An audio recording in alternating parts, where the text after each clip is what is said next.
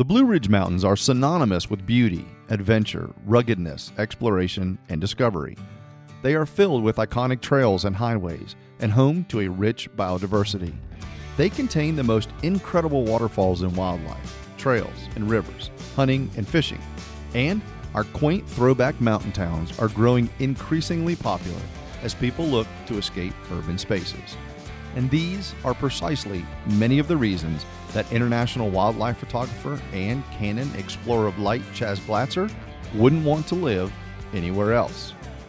In this episode, Chaz visits the studio, and we talk about his 38-year career with photography, his favorite wildlife subjects to shoot, and some of his favorite places to shoot. And we also talk about his love for teaching others in the field so they can grab the perfect shot. Chaz is a master storyteller, and he draws on nearly 4 decades of experience with animal behavior, photography, and leading people into all types of environments and climates to learn wildlife photography. But in his free time, you'll find him fishing the rivers and streams of western North Carolina, and soon he and his wife Sharon will be exploring as much of the Blue Ridge Mountains as possible in their new Airstream. Sit back and listen in as Chaz shares his passion for wildlife photography through his witty humor and incredible storytelling.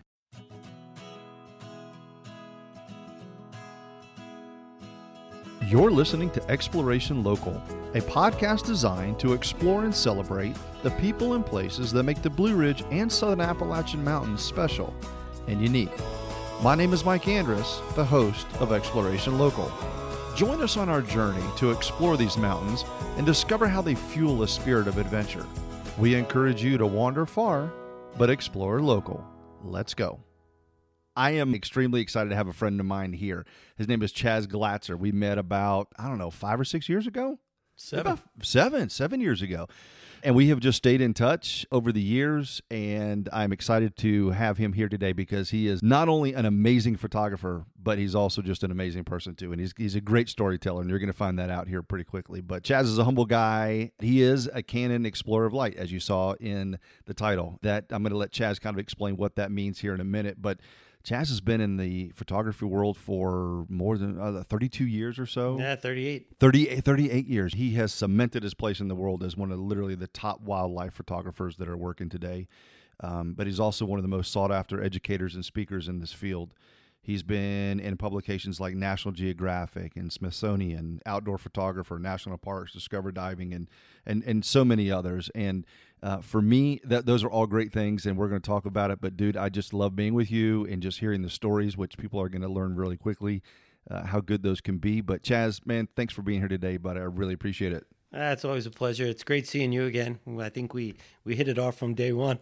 Day one we did. Yeah, absolutely. I was working at Land Rover, and I don't know if you want to talk about any of this stuff, but you had just finished a major campaign for Canon, and I was able to help you with one of your longtime dreams. Yeah, so, a little purchase there. Yeah, I still got it. Yeah. That's so cool, man.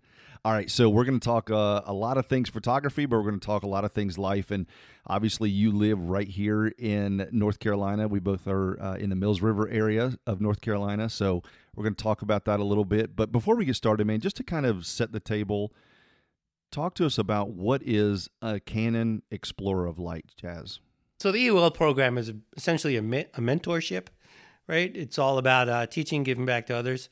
So they're picking preeminent people in their career who are successful in what they do, have a social media presence and an ability to speak and be influential to others, right? It's essentially you're trying to sell gear for Canon, right? So I've always used Canon equipment. Well, not always. I started off with Nikon way back when, but Canon made a jump to IS, image stabilization, and all the other stuff. And so I jump ship. Oh man, must be, I guess, 25, 30 years ago, Wow. Somewhere around there, and been a Canon user forever. And they saw what I do. They like it. I think there's 40 in the United States now that are sponsored. So we run around and we do advertising campaigns for Canon and talk about the latest, greatest gear. We give them feedback.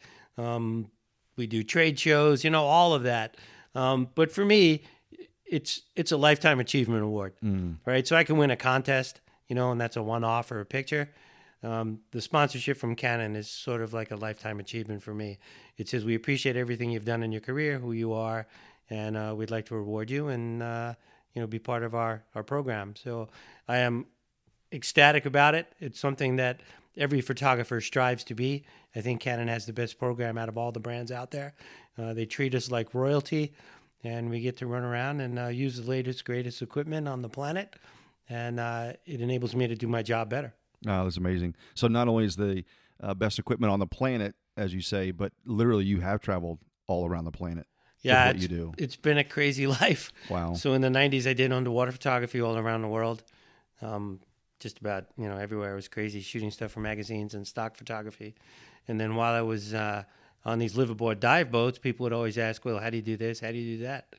So I saw the writing on the wall, and I said, I wonder if I could lease a boat myself and fill it with wannabe photographers. So that's how the teaching started for me. So I leased a boat. I'd get all these photographers on there, teach them to do what I do. And I said, okay, I think we're onto something.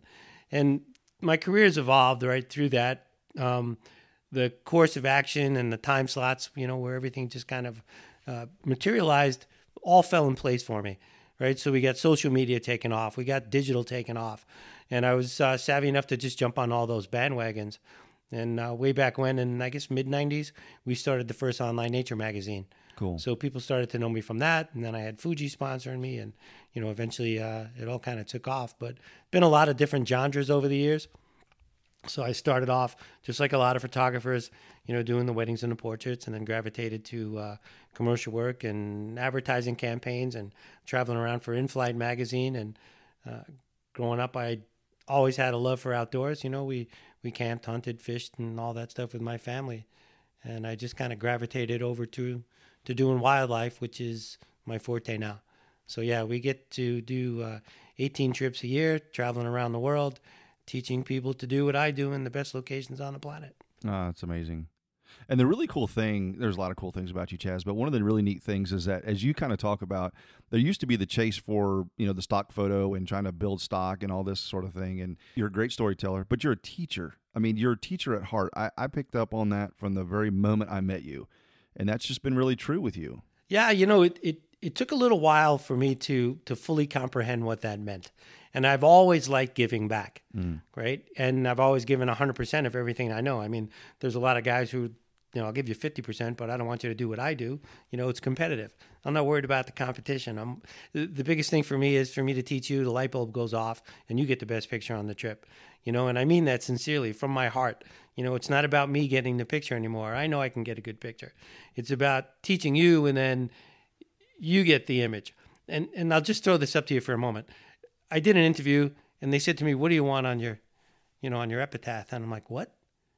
Like, do you know something I don't know? Why would you ask that Why question? am I thinking about this Why now? would you ask that question?" Yeah, it kind of set me back in my chair a little bit. But the reality is, I think what I would like and what I see and what means most to me is more than a good photographer, he was a better teacher. So I look at all this now, it's not just me teaching you, it's you teaching other people. And a lot of people that I've taught over the past 38 years, particularly probably the last 15, 20 years, have gone on to teach other people, right? So now all of us are showing people what's on this wonderful planet and that we need to preserve it and conserve, the wildlife, and the environment and all that. And it all ties together. And that's the bigger message, right? So it's not just me teaching the photography, but it's me getting people in the field. It's teaching them to enjoy.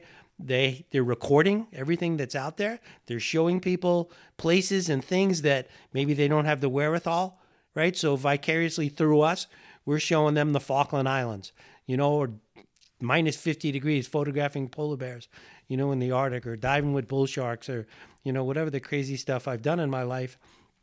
They get to see and appreciate that and get a healthy respect for it and understand that that's important, even though they can't physically get there on their own person. So say more about, we talked about Galapagos Islands and some other places. I know that you actually even have some, I don't know if private access to some of these places is the right way to say it, but share a little bit about where this photography has taken you and where literally in the world in some of these on-site locations. And where have you gone? There's so many places. I think I could just throw a dart at a map and go, yeah, I think I've been here. When you're first starting this, there's all these iconic places you want to go. You want to go to Antarctica. You want to go to the Galapagos. You want to go to Africa. I've been blessed in my career to be in those places multiple times now. I've been to the Falkland Islands 15 times. Oh, wow. That's a lot of penguins. I've been to Africa probably, a dozen. Yeah, bears are my favorite thing. I've done over 160 bear trips now. Wow. So black bear, brown bear, spirit bears, polar bears, care bears. I don't know. You name the bears. I've been there. Yeah, just about, photographed all of them. And it's a blessing, Japan, Iceland, Antarctica. I've been to the Arctic. Been to many places in Africa, Tanzania, Kenya, Botswana. Numbers, I can't even remember. Probably 7 or 8 times to just Botswana alone. Wow. But there are still places I'd like to go.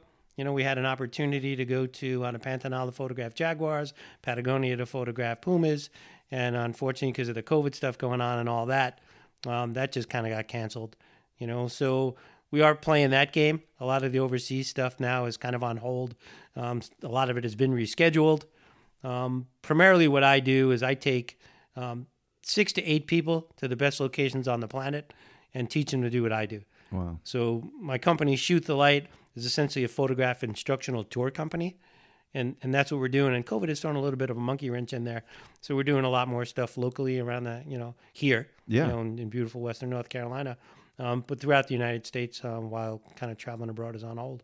That's interesting. And in the past, you've kind of shared with me that when you first started transitioning into trying to take a photograph and get paid for that image, and you started to transition into, I really want to kind of take people out and teach them, that there was some pushback, not from who you would think, but from close friends to say, why are you doing this? Yeah. So originally there was a big disparity in what the pros and the amateurs were photographing, right? Just the skill levels. And back then, men were men and boys were boys kind of thing. So you didn't have digital, you didn't have instant feedback. You had to know what you're doing. Back in the beginning, there weren't any meters in the cameras, so you're using handheld meters. Now I'm showing my age, but yeah, all crazy stuff, right? So now you have this big dissemination of information across the web. We have digital cameras where you have instant feedback, or you can actually see the picture live before you even depress the shutter button, which sees what you get, right? Live histograms in the viewfinder. So the playing field has started to level out. There's no more secret places because I tell you on the web, hey, Patagonia. Okay, we're in Patagonia. And people are just about geotagging the stuff, which I try and discourage because it's not fair to the animals. Yeah. I don't care if people go there and they get the same pictures, but competition now and all this other stuff and baby boomers with, extra dollars are all running to locations around the planet and pushing the wildlife further into the woods. So they care more about getting the picture than they do about the welfare of the subjects. And, that's a big kind of controversy. But again, so you have the logistics all figured out. You have the equipment all figured out. You have people with the dollars who can now travel and buy that equipment. So the playing field is basically leveled, pretty much. I mean, you could have a guy who's a sanitation engineer, right, whose pictures are as good, if not better, than any working pro on any given day. He just chooses to have a real 401 plan, and Right. and healthcare taken care of by somebody else. So it's all different. You can go on Instagram, you can go on Facebook, you can go on 500px, 1x, all these websites and look at those photographs, and somebody will say, well, what's wrong with this one? And I'll say, it's not mine. The picture's phenomenal. Every day I look at those photographs and say, geez, those are killer pictures I would like in my portfolio. So you can't be everywhere all at once. But now most people are out there having these cameras and they're taking phenomenal images. It's a whole different world, and it's cool because I got to be a part of that. So to answer your question, without going off on tangents like I can readily... We'll go off on a few, and that's okay. Like I can readily do. Right. I'm going to look a squirrel. Yeah, when I first told everybody, okay, I'm going to quit doing all the commercial stuff, I'm going to do wildlife, take people to the locations I do and teach them everything I do, there was pushback. They're like, you can't do that. My career's based on that. That's not fair, and I'm like, well, it's just an evolution, right? Adapt, migrate, or die. And I saw the writing on the wall, and it just makes more sense for me. More people out there telling people what to do. But I've had photographers tell me, you single-handedly ruined Jasper, in Canada. You put it on the web, and I'm like, come on, man, it's a national park. Right. Sooner or later, it's all going to come out there. Right. But I have, to be honest, seen my industry change. So, 10 years ago, 15 years ago, you go to photograph spirit bears, right? And you're the only group with 6 people. Now you go and there's 25 people in 4 different groups all along the river. And there's just 2 bears that continually walk back and forth. So there's Paul Nicklin from Geographic. There's, Turner from, doing something else with IMAX. There's these other guys and the bear's just walking back and forth and the animals get habituated, which is really not cool either. And sometimes I think that it comes to almost a point of exploitation, where we're taking advantage of the animal, just to make revenue streams. And there has to be a higher agenda than that. It can't just be all about the money. It has to be about teaching conservation and things. Wow. No, that's a really good point. Just as you're speaking, my wife and I, in January, a couple of years ago, we were coming back down 441 through the Econo-Lufty Visitor Center right there in the Elk Route. And cars lined up, man, and people were walking as close as they could possibly get to some of these just in real, unsafe distances. But that really kind of hit me too, what you're saying. So I can kind of visualize that a little bit going, man, I see it every year. There's 35 people out here. I was just at Econo-Lufty Visitor Center last week. Okay. So we went over there just to scout, for the fall trips I have coming up over here. Yeah. In Western North Carolina. And yeah, the parking lot is jam full. Luckily over there, they did have a bunch of rangers. We're kind of keeping people back, away from the elk and supposed to maintain 50 yards and things like that. But you see Taurons, okay? That's what we call them all the time. Tourists and morons. So we got Taurons doing things that are completely inappropriate and putting their kids in jeopardy and their lives in jeopardy. And you can get skewered by an elk. I seen it in Jasper. Wow. I seen a guy end up in the hospital and cars get punctured by crazed, hormonal elk in the rut, and things like that. And you got to pay attention. A lot of people come from overseas and they kind of have this dizzy syndrome, where they're watching everything on TV and they just assume everything's like, cows. People go to Yellowstone and photograph bison. Oh, look, it's a cute little bison. Yeah, right. Cute little bison that's 2,000 pounds that runs 35 miles an hour with horns. Jeez. You figure it out. Yeah. And they get close and they get gored. And, as much of that is prevalent and now it's on social media because everybody has an iPhone or whatever, it's still out there. Wow. It's still out there. I've had my fair share of stuff, and I am really cautious and understand animal behavior and watch out for all of it. When you de-escalate it as soon as you see it, the head drop, the eyes come up, the jaw popping from a bear, or you see a moose kind of cock his head back and forth. But I've been charged and bluff charged and attacked by sea lions and barracudas underwater and bumped by bull sharks, and I've had my fair of stuff, and I am real cautious in what I do. So to take it to the next level and to do it on purpose, and initiate confrontation with an animal, that's just plain outright stupid. Wow. Well, I'd like to say more about that, maybe in 2 different ways. Number one, I'd love to talk about really kind of what makes you different in how you teach, and your website is Shoot the Light, and I won't even try to do a good job, or I won't even try to explain that because I'll let you do it. But the other thing is, as a wildlife photographer, I think one of the things that just hearing you talk and just kind of following you that's amazing is that you understand that animal behavior too. So it feels like there's kind of 2 things that really kind of set you apart, maybe 3. You love to teach, you understand light, and then you also understand that animal behavior. Without kind of giving a dissertation in each of those, I just love to just kind of hear your thoughts on the light piece and then about the animal behavior too. So the best thing I ever did was start to work in a studio, right? Essentially, you're in a black hole. There is no light. So you learn quantity of light, quality of light, and direction of light, right? And once you understand that, you could take it anywhere. So an analogy, let's say I want to do a portrait, right? So I'm not going to, if you have an elderly woman, okay, and she's got a lot of, she's had 42 kids in her life and been through hardships and all that, and you want to emphasize all that. So you're going to use a smaller light source because you're going to have a harder shadow edge, right, which is going to emphasize more wrinkles, right? You're going to bring the light further away, all that kind of stuff. If you have a porcelain goddess who wants to be a model, then you take the big lights and you bring them close to the camera so the light goes straight in and straight out, fills in every imperfection. Then it's the job of the makeup artist to come in and contour or draw the illusion of depth perception through the makeup, right? So two different things, but you learn, here's the direction of light, right? So I can control that in a studio. Outside, I control it by moving my position. The sun is fixed, right? But I can change my position relative to the subject to get side lighting or front lighting, and then watch my background as well. So I can watch the background and I can watch the light. But now I have to wait for the subject to orient itself correctly to the light before I depress the shutter. So if the light's coming from the right, but the subject's looking to the left, his face is in shadow. So, right? So I have to wait for the subject to cock its head. And once you understand that, quantity, quality, and direction, now you can take it outside.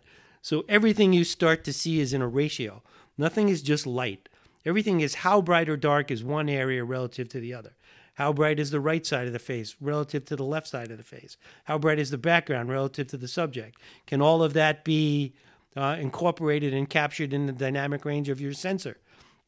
So it's a whole different world now with digital versus film, right? We have a much expanded range. It's not going to capture everything we see with our eye, but we definitely can capture more in the highlights and shadows and play that whole game.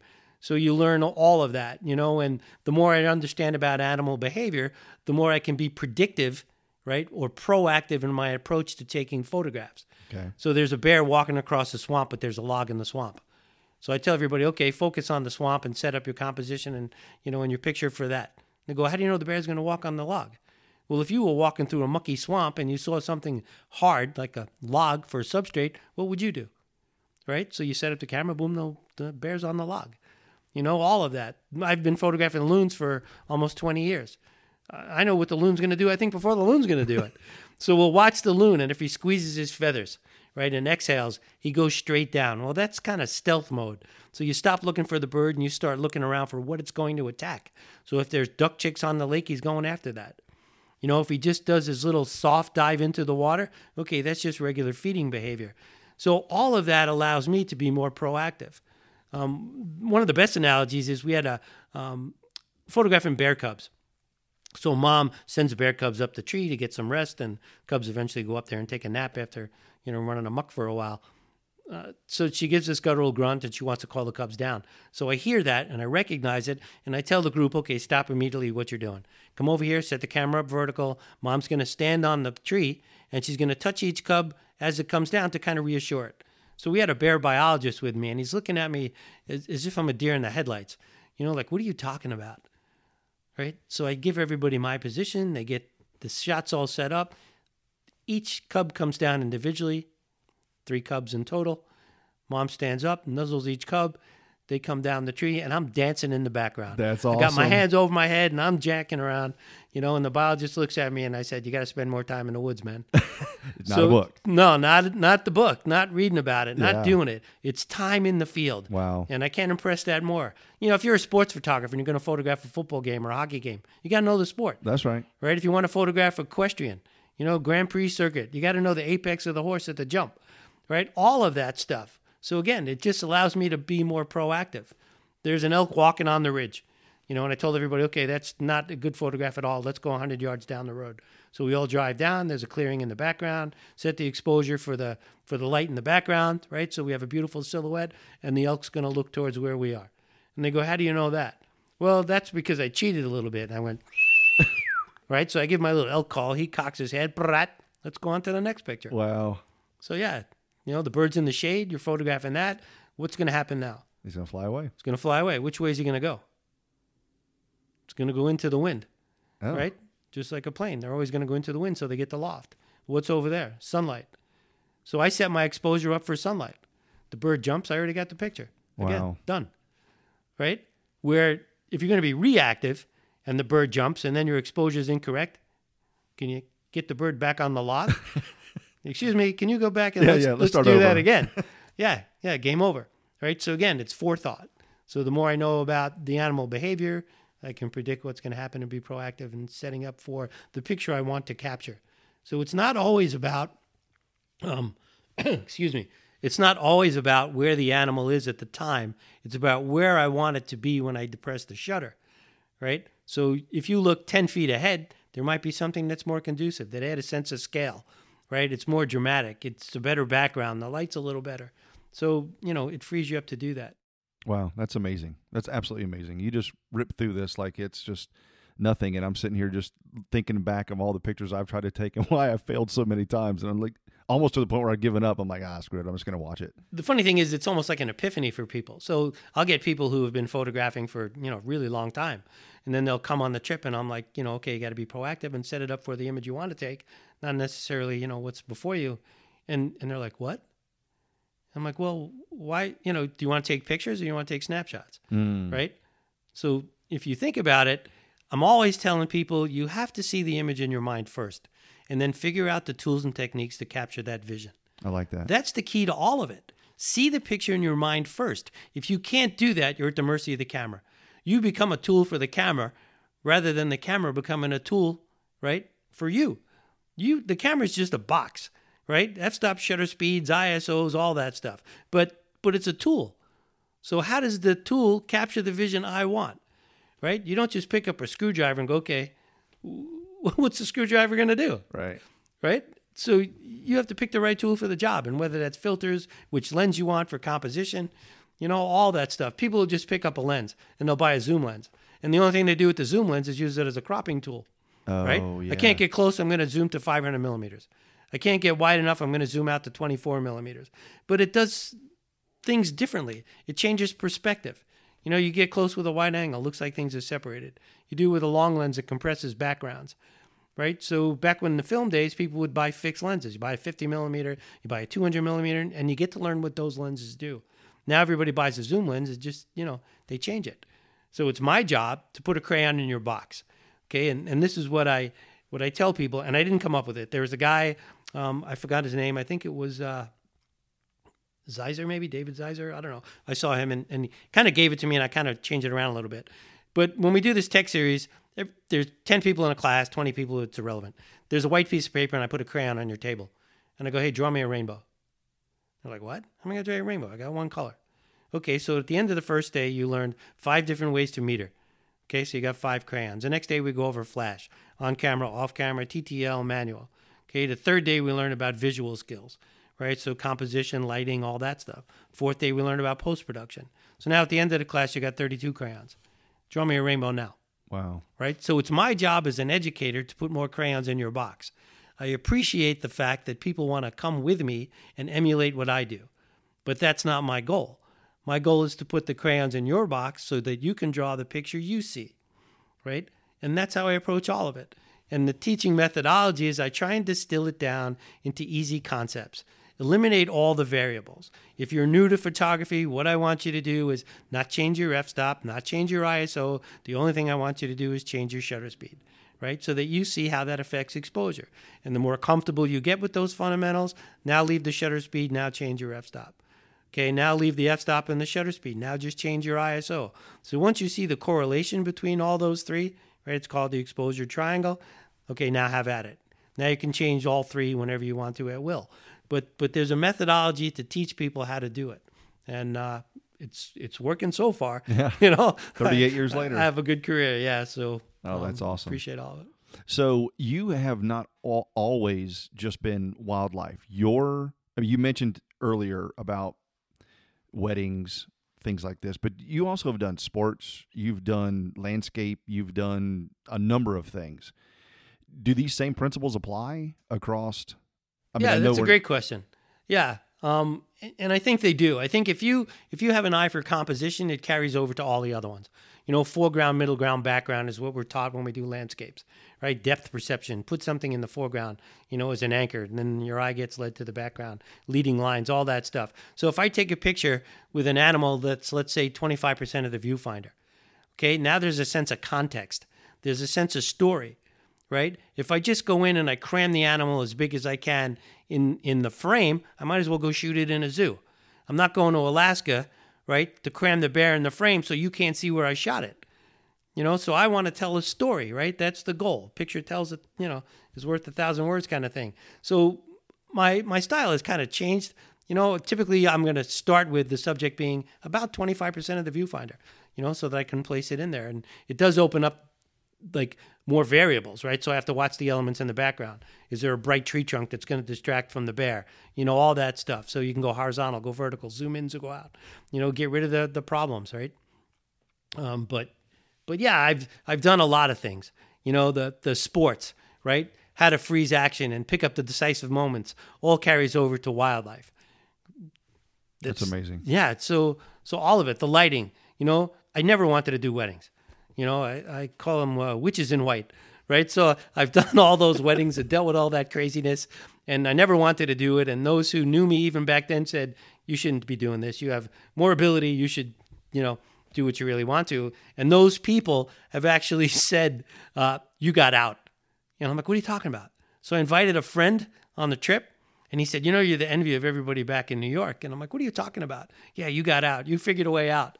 So they're really good. They have successful careers in doing the weddings and portraits, and it's a difficult thing to do. I mean, it is not easy, but I never had my heart into it. But I learned a tremendous amount doing that. I learned to photograph in all different kinds of weather, all different kinds of lighting, indoors, outdoors, with flash, without flash, how to deal with people and stress, and all of that, which kind of carries over to doing the workshops. You have 8 people. Sometimes there's personality conflicts.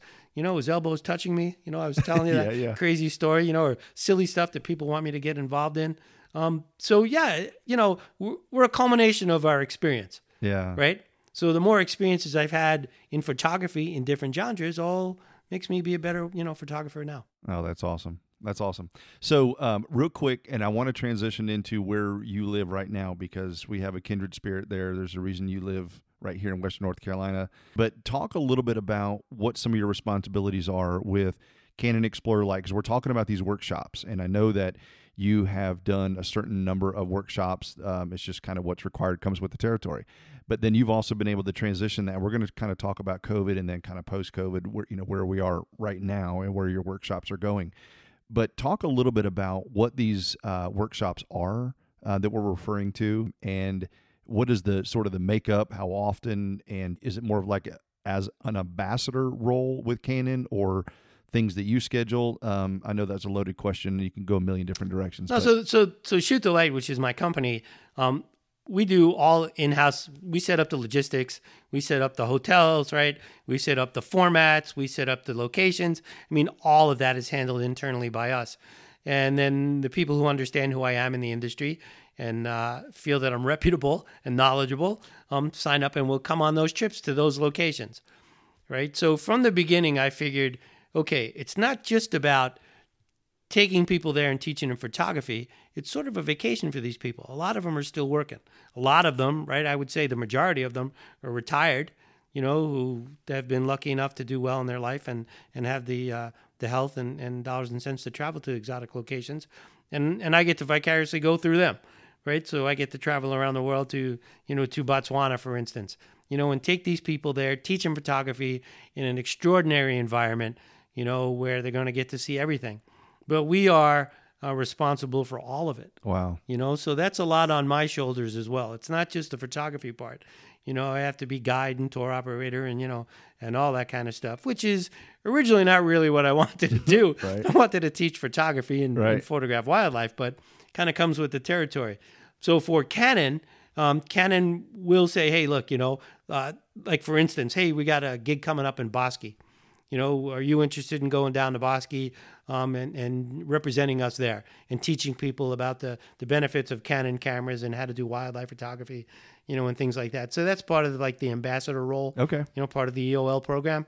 But we also do Zoom classes.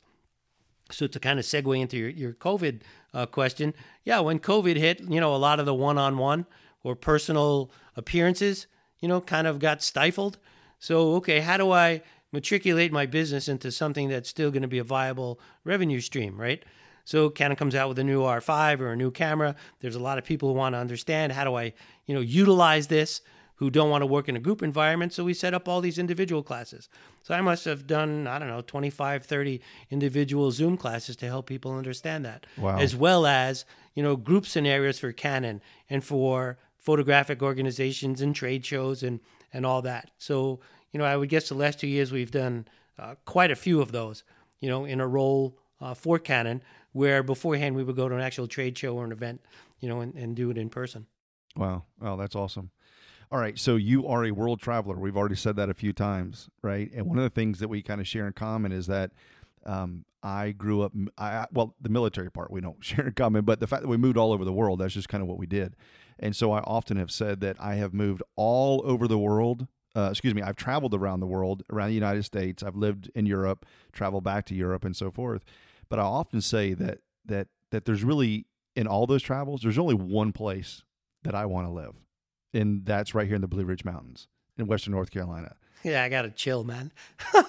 I did. I honestly got to chill when you just said that. So we lived in Long Island in New York. And my wife was involved in the financial industry and all that stuff with IT, not necessarily, but she worked in Manhattan and did that gig for 15 years, which is sort of like selling your soul to the devil, I guess. Anyway, after 9/11, we figured, okay, maybe it's time to get out of here. So she had some anxiety, and rightfully so. She lost friends in the tower collapses and all that stuff. So we had a decision to make. Where do you want to go? What do you want to do? So for me, it was either the oceans or the mountains. And I loved hunting, loved fishing, hiking, camping, kayaking, canoeing, all that stuff. And I saw an article that said Western North Carolina, one of the top 10 recreational areas in the United States. And then coincidentally, her dad had moved down here. Oh. So we came down to visit him, and we looked around, and then our kids were going to transition into middle school and high school. And I saw that, hey, the Hendersonville area had one of the top SAT scores, right, for college, from North Carolina. That's so I right. said, okay, that's pretty good too. And we came down and we looked around, and dude, I'm 15 minutes from like Pisgah National Forest. I'm 15 minutes from DuPont State Forest. Yeah. There's millions of acres of wilderness. Yeah. There's gorgeous mountains, vistas, views. 20 minutes, I'm at the top of the Blue Ridge Parkway. Yeah. I think I found heaven. Yeah, yeah. And so we've been here now almost 20 years, and we're thinking about moving. So people are like, where do you want to move? Within a half hour where I live. I'm not going anywhere else. Yeah. I absolutely love it here. I go fly fishing every waking moment that's possible. And that's only 15 minutes away. That's right. Right? So within an hour's drive of where I am, there's 1,000 miles of rivers, creeks, and streams for me to fly fish. Heck yeah. So there's no place I'd rather be. God's honest truth. People always ask, if you could be any place on the planet, where would you be? Right here. Home. I love it. Home. Spending time with my family, my grandchildren, in this particular area, walking through the woods, home. Yeah. Wow. Without a doubt, it's home. Well, so we got to say more about that, because you used to be gone or would travel at some point 8 months out of the year. And so with COVID, you've already kind of alluded to the fact that you kind of pivoted a little bit, but I think it's really cool where you're pivoting to right now. And in the month of October alone, you have trips that you're taking and workshops that you're putting on. Of course, it's an amazing time of year to do it. We have all the fall leaf and of course, like you just said, you were in Econo-Lufta the other day. You saw the elk and the rut and everything else. But you've got workshops that are coming up here, and you're able to fulfill your obligations. I think with Canon, you were explaining to me, but you can still make the income, so your level is still there. But you get to be at home with Sherry and your daughters and the grandkids, and now a cool Airstream. Yeah. So say more about that, man. This is kind of a new season for you, which is, I mean, the glow on your face, dude. It's like real. It's palpable, man. Yeah, I've been blessed in my career. For all these years, I've traveled around the planet, been blessed. And it's a double-edged sword for me, right? So I'll leave my family, 8 months on the road, and they understand, and they've been really appreciative. And I wouldn't be where I am without my wife and my kids, understanding that and their continued support and love. So I go to these places and I'm like, oh man, I'd left my family again, and I, get tears in my eyes. And then I come home after it's all done and I sit on the couch and I get tears in my eyes again, thanking my stars above and the blessings that I've achieved and what I just got to see and witness that, 1 or 2% of the planet gets to do. It's amazing. Right? So I live in this wonderful place we call Western North Carolina, surrounded by gorgeous mountains. So in October, for the past few years, we have like a fall tech series, right? So we do the waterfalls, we do night sky at the Blue Ridge, we go to Cataloochee to do elk, we go to areas and, photograph fall foliage and rivers and Davidson River, all that for 5 days. And then I have the classroom in the hotel right near Brevard, right, at the base of Pisgah National Forest, where we have a classroom set up. So we can, teach and then practice what we preach. That's awesome. So we do that for 5 days. This year, the response was overwhelming. And I think part of that was people want to get out. Yeah. So we had to turn people away. And then I said, all right, well, let's see if we do a second one. So we put up another one just before that. And then people said, could we do private lessons? So I am jam crazy packed in this month. It all starts probably October 15th, I think it all starts. And then we have the 2 workshops back to back and then private lessons all back to back. It's crazy. And then November I get to go to Bosque, I think, for Canon. They're trying to put that together. And I had a trip to the Arctic. I canceled that for polar bears. And in December I go to Washington and we photograph eagles, the largest congregation of eagles in the United States. So it's crazy, but it's beautiful here. Yeah. And Joe, we were talking about my friend now who's teaching workshops for me, Joe Soboleski, is doing a lot of things in North Carolina. Black bears on the coast, winter wildlife, Mattamuskeet. There's such a wealth of wildlife and opportunities here in North Carolina. Yeah. Yeah, and I'm proud to be here. I love the place. I wouldn't move anywhere else. No, man, no. Well, you were asking me earlier, Mike, where are you moving? Because I'm moving too. Yeah. I said 0.7 miles away. Yeah. It's as far as I'm going. Yeah. So originally when we moved here, it was a neighborhood. I was traveling so much, I didn't want to put my wife, by herself up in the woods and that kind of stuff. But so now we're looking, a little bit more, rural. I want my mountain view or, my log home and stuff like that. But you just kind of segued into the Airstream thing. So for the first time, so we did it. We pulled the plug on an Airstream. Now we're considering a tow vehicle, but my wife is completely ecstatic. Man, I'm so pumped. She can't wait, dude. All we want to do is travel around, do short trips initially with the grandkids, get them out there, and then try and do some longer trips and hit every fishing spot on the planet. That's right. That I can think of. So yeah, we're really excited. Another chapter. Yeah. Well, Mama will be happy. She'll have her heat and her air and her stove and her all the accoutrements and everything else, and you get to go find new fishing holes. Exactly. And so we got something a little more, opulent, but I just figured happy wife, happy life. So So if we could swing it and keep her in the style to which she has become accustomed, my life would be a lot easier. But she's not like that at all. She's down to earth. Yeah, so we're in our 60s now. I think a lot of the winter camping thing might be over in the tents. Yeah. So if we could do it a little bit and feel more, creature comforts and enjoy ourselves. Well, you're better than me, man. That's what Teresa wants, and I'm still trying to get her going a rooftop tent. So, yeah, she's like, oh. Yeah, but still, it's cool. Yeah. Well, that's awesome. So do you have a first trip planned in mind, or are you going to go out and start exploring with your nice Airstream? People ask that. Unfortunately, the delivery is in May. No. Yeah, so it's pushed out. First guy said March, and I'm like, okay, we're all hot about that, because at least we can do the spring and summer season. Now they're saying, that so many people are interested and blah, blah, blah, that, May. Wow. So gives us some planning. Yeah. I'm thinking about which vehicle, again, to tow it with and, looking at the pickup of the SUV thing. And then, where do we want to go? I don't even care if it's 10 miles away to Mills River. Right. It's just kind of to get out, to do like a shakedown cruise. That's right. And learn the ins and outs of doing the RV thing and, don't mix up the black water and gray water, with the drinking water, all that kind of stuff. And, So I heard last night we were looking online. The guy said, don't mess with the stinky slinky, the black one, stinky slinky. I was dying. Oh my gosh. Yeah, Sherry almost fell off the couch. It's so true, man. Yeah, My dad has had an RV. We've had an RV in the family for a number of years, and so he's an RV pro. And the last time we were in the eastern part of the state, and I had to help him with the stinky slinky. So yeah. Did you ever hear that before? No, I never heard that before. But I love it. Yeah, but as soon as you said it definitely makes sense. Yeah, you definitely know there's no misconstruing what you're talking about. Yeah, I know when I'm handed gloves and goggles, I'm like, this can't be good. Yeah, the Tyvek suit. Yeah. Hazmat. As long as it's not like the big rolling turd with Robin Williams. Yeah, I should make the grandkids watch that before they go. you should.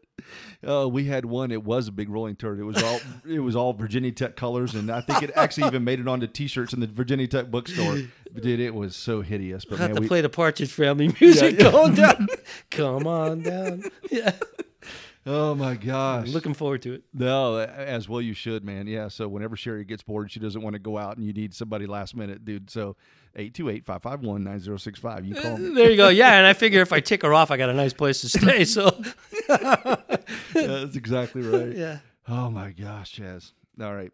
So I know you talked about North Carolina, and I may be asking the same question again, but we know all of the streams and the rivers and the creeks and all the land and everything else that we have here. But what is it about all? Because that's all just geographical stuff. That you may say that, and that doesn't mean anything to anybody that's a beach lover or is on the coast or has lived on the the flatlands of the Midwest or something like that. But how would you say that these mountains affect you? I don't mean to get weird and all touchy-feely, but I mean literally, how do they affect you personally and make you want to keep living here and affect the rest of your life? When you sit at the top of the Blue Ridge Parkway or those mountains, right, and you watch that sunrise come up, and it's a new day, and the sun just breaks the horizon, and the birds start chirping, and there's fog in the valley, it's spiritual.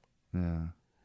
I mean, you get just an overwhelming sense of connection, with the world and all that's right, and all that other nonsense that's going on now goes out of your head. Wow. And it's cathartic for me. That's why I started fly fishing again.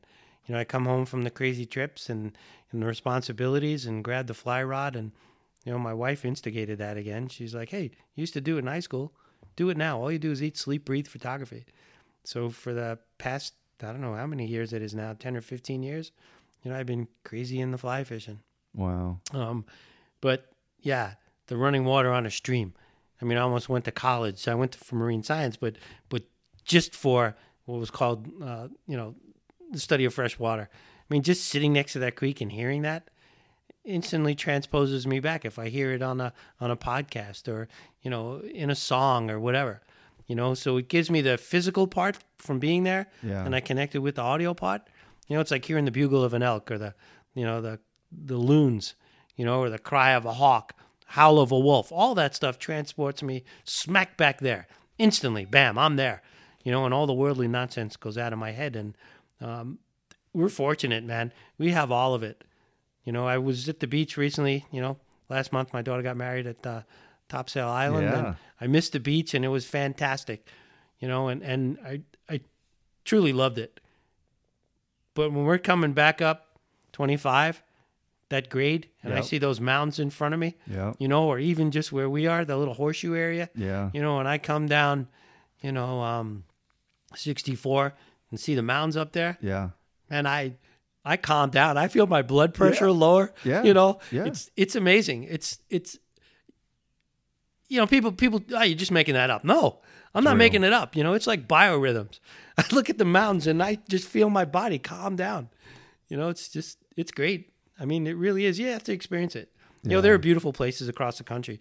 BC, British Columbia if you got to go. It's one of the prettiest places on the planet. I mean, it is just mind-blowing. You're cruising these fjords with spirit bears and whales, it's, I've been lucky. Yeah.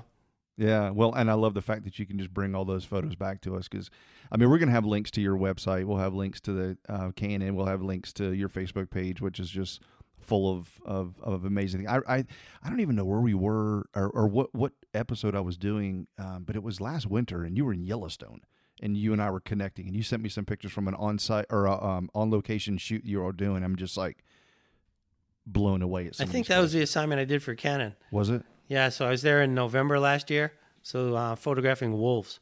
Wow. So it was the best winter we've ever had for wolves in Yellowstone. Wow. Yeah, we had a pack with 21 wolves. It was insane. That's and then amazing. we had another pack and got really fortunate. I mean, it was over the top. I mean, I've been in Yellowstone 20 years, every winter. And this was the absolute best for wolves we've ever had. Wow, that's cool.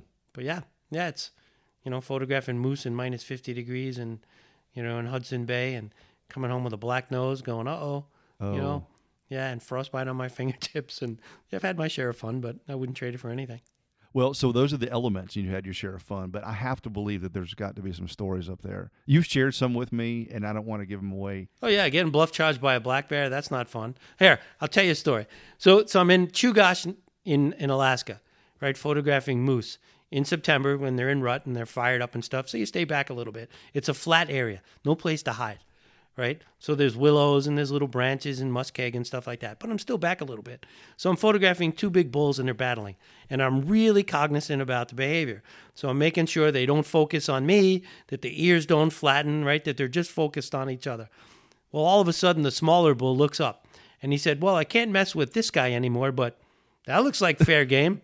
So he runs right at me. Oh my God. And I'm like, ah! So I go to turn around and I don't want to turn my back. I just want to back up. And my foot gets stuck in a willow. I fall. The camera hits me in the sternum and knocks the wind out of me. So I'm laying on the ground, and this bull moose is coming. So I look up, and I'm like, oh, no, it's 20 feet away. So I curl up in a fetal position, right? Probably was fecal. Probably might have been a little of both. First you say it, then you do it. So yeah. And I look up, and he just turns away, and just kind of disappears. But my heart's going to pound out of my chest, and I was like, holy crow, I could have got stomped to death. So here's the crazy part. The next day, I'm in what was the Millennium Hotel in Anchorage. And a guy says, hey, Chaz. And I said, yes, sir. He said, did you see the guy get charged by the moose yesterday? And I go, yeah. Sure did. Yeah, I saw it up close and personal. I just hope it's not on YouTube. So, yeah. And I'll tell you a humbling story. I'm in Newfoundland, so we're photographing puffins and seabirds. And a gal comes over to the group and says, hey, what are you guys doing? I says, well, it's a photography group, and we're on a tour. The leader's over there. So she comes over and she's talking to me. And I used to have a little book that had 50 4x6 photographs in it, with my business information and contact info and stuff like that on there. So I would just show it to her. Here's what we do. And I said, well, you're welcome to pick one. It's got a little picture on there, with my contact information if you ever want to, show up or something. So she looks through the book and she says, I would like this picture. And I said, well, that's kind of odd. That's a picture of me. And she said, well, all the other ones I could take myself. So I was like, well, that's pretty darn humbling. So the group was hysterical laughing, and I didn't know what to do, so I was laughing as well. But I'll never, ever forget that. It's like, well, there you go. Okay, fine, thanks. But That's hilarious. Yeah, but we were in the Bahamas with sharks and, bull shark circling real close. And one of the coolest pictures I have is not one I've taken. It's the guy above me who fired the camera right as I cracked the shark in the face as hard as I could, with my housing to back him up. Wow. So the camera's contorted against his nose and, got attacked by a bull sea lion underwater. That's another crazy gig. Jeez. Big bull sea lion coming at me, barking, trying to bite me, and I'm hitting him in the face with the camera. So finally I get back in the Zodiac, hyperventilating. And the guide is like, you okay? I go, no, I'm not okay. I go, there's a crazy ass friggin' sea lion attacking me. And he goes, oh yeah, there's a really aggressive one down there. Yeah. So I'm like, I found it. I'm like, what? That would have been need to know information, man. Oh, jeez. Yeah, crazy. Well, what's the one with the monkey one time? Oh, the monkey. That's the first day I ever met you. Was it? Yeah. Yeah, that's crazy. So we're in Japan photographing these snow monkeys, and you used to be able to get fairly close to them. They're kind of habituated. So there's behavior that's considered antagonistic to any species, right? So you're not supposed to stare at a cat. You can't stare down a cat. You could stare at a dog, and the dog usually back down, but you can't do it to a cat. And apparently you can't do it to a snow monkey. So I'm maybe 4 feet away from this monkey, and I'm photographing it with a wide angle. So the monkey's looking at me, I look at the monkey, and I raise my eyebrows. Oh. Well, that's antagonistic. So the monkey looks at me and goes, right in my face. And I almost fell backwards. Literally scared the bejesus out of me. Big teeth glaring his eyes. So one of the people in my group comes over and I said, hey, you want to see something really cool? I go, look right at the monkey and raise your eyebrows. So he looks at the monkey. He does it. The monkey goes, I get this awesome picture. And he looks at me and he goes, what the heck, man? So we were all laughing and everything. Thanks for taking one for the team. But yeah.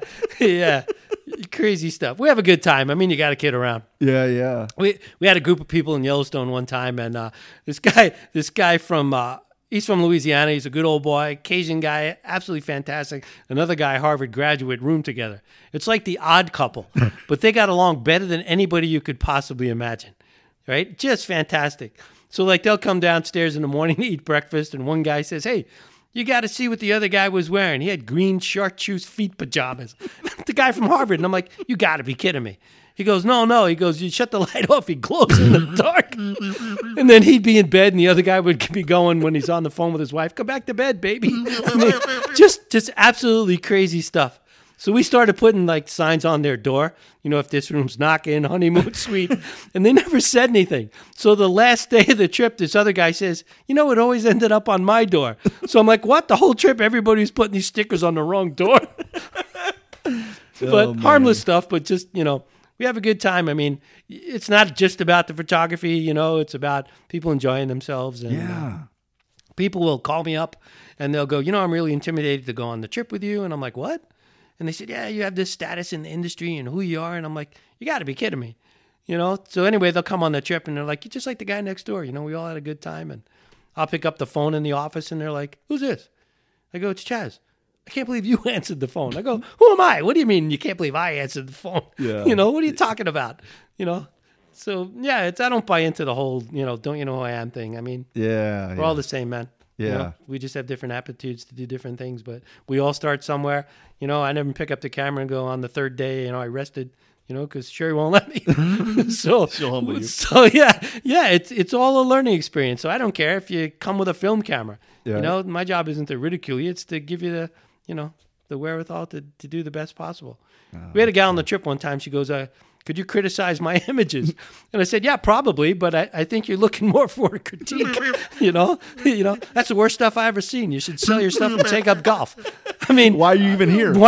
Yeah, I don't think that's what you want. But yeah, can you criticize my pictures? I'm done. Yeah. Must be tough at home. Yeah, I don't know. but yeah, it was funny.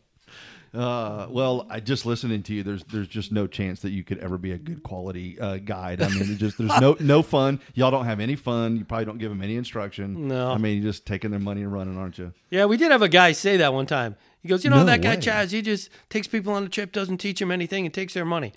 I never met the guy in my life. It was just another photography leader. And I was like, okay, well, whatever. What am I gonna? I don't care. Yeah. But it's just, trying to put somebody else down to make yourself look better, I guess, whatever. But Oh gosh, that's weird. yeah, it's funny. Never met the guy in my life.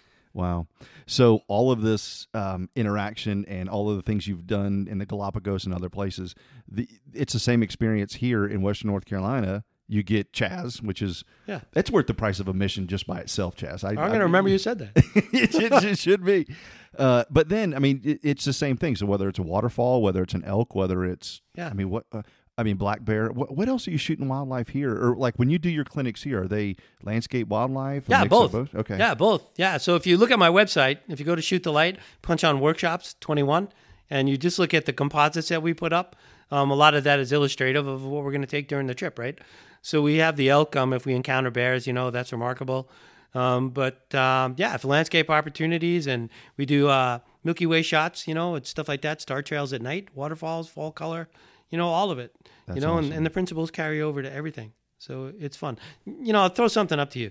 So when I started fly fishing again, right, I hired a guide when I came back here, Davidson River Fly Shop, right down the road from us, right? Great bunch of guys, really knowledgeable, super personality. So I hired the guy, and I said, bring your fly rod. He goes, no, I'm not supposed to do that. We're just supposed to teach you, and, it's all about you. I go, good. It's all about me, right? I want you to bring your fly rod. There you go. So he goes, what are you talking about? And I said, well, I want to see how you do it. I want to see how you cast. I want to see how you tie the knots. I want to see how you do this and all that. I don't care if I catch a fish today. Teach me to do it, and I'll catch a fish anytime I want to. And he's like, what? So he was like enthralled with all that. And I seriously, did that. And I said, here, use my rod for a minute. See how this works. And we had a great day. And I went to tip him at the end of the day. He goes, I should pay you. He goes, we're really not into this. And we became friends, and now we kind of cruise around. Awesome. But it's the same approach that I have to teaching you photography, right? If I teach you to do it, you can do it when I'm not there. But you have to understand how it all works, and the fundamentals. And we're all about teaching people why something does what it does. Not, here's the camera, put it in automatic. If it's light, make it dark. If it's dark, make it light. right? Why is the camera telling me to do that? How is it interpreting the scene? And once you understand the base of the pyramid, then you can, go wherever you want with it. That's and the awesome. more fundamentals you know, it frees you to concentrate on the aesthetics and take better photographs. And that's what it's about. Wow. You don't want to have to concentrate on all the little nuances and the technical stuff. You just want to be able to see it. And again, see the picture in your mind, figure out the tools and techniques to capture that vision. So it's fun. It's really fun. And when the light bulb goes off and that guy goes, I got it, that's the best thing anybody could ever tell me. And if you get the best picture on the trip, hey man, game on. That's what gets me off now. It's not, oh look, I got another waterfall, or I got the same waterfall, or, I got another elk picture. You know how many elk pictures I have from all over, from Yellowstone and the Rockies and, Canada and, and here, all that. It's about showing them, what to look for and seeing them get all excited. And that's what fires me up. That's what keeps me to keep doing what I'm doing. That's so cool. A while ago, you shared, maybe several years ago, actually, you shared with me the story of being out. I think you might have been in the South Davidson, and a guy was fly fishing, and you just kind of stopped what you were doing and put your rod down and just approached him and asked him if you could give him a few pointers. And the guy was, welcome and opening, and that just, he saw it wasn't photography, but he saw the light bulb go off. Yeah, it's the same scenario, right? So I guess the teaching now is kind of ingrained in me. Yeah. It's innate. It's all about giving back, So I'm 63 now, right? It's been a great career. I don't think it's kind of reached the apex, hopefully not, but still kind of riding the wave a little bit. And it's my time to give back. Yeah. Like I said before, I've been blessed, and there's younger people coming up, and all that stuff. And, I'll just call them out of the blue or send them a text or email and say, hey man, if there's anything I could ever do. And they're like, what? Hook people up with sponsors that I know and, give them some business tips or whatever else it is. Yeah. It's great. So we had some kids. I was on the East Fork, fly fishing. And my favorite hole while I was over there, I had somebody in there. And I usually get there way before everybody else, but somebody beat me to it that day. And I came back and there were two kids and they were leaving that spot. And I said, how'd you do? Oh, we didn't catch anything. So I said, would you like to? And they were like, what? And I said, if you don't mind, come back in with me. So I took the two kids back in the water. I showed him exactly what I was doing.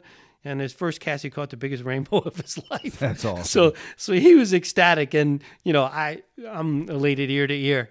I just made that kid's day and made his life. And, so what? I didn't catch another fish, but. That's just who you are, man. Yeah, it's great. And it's true what they say.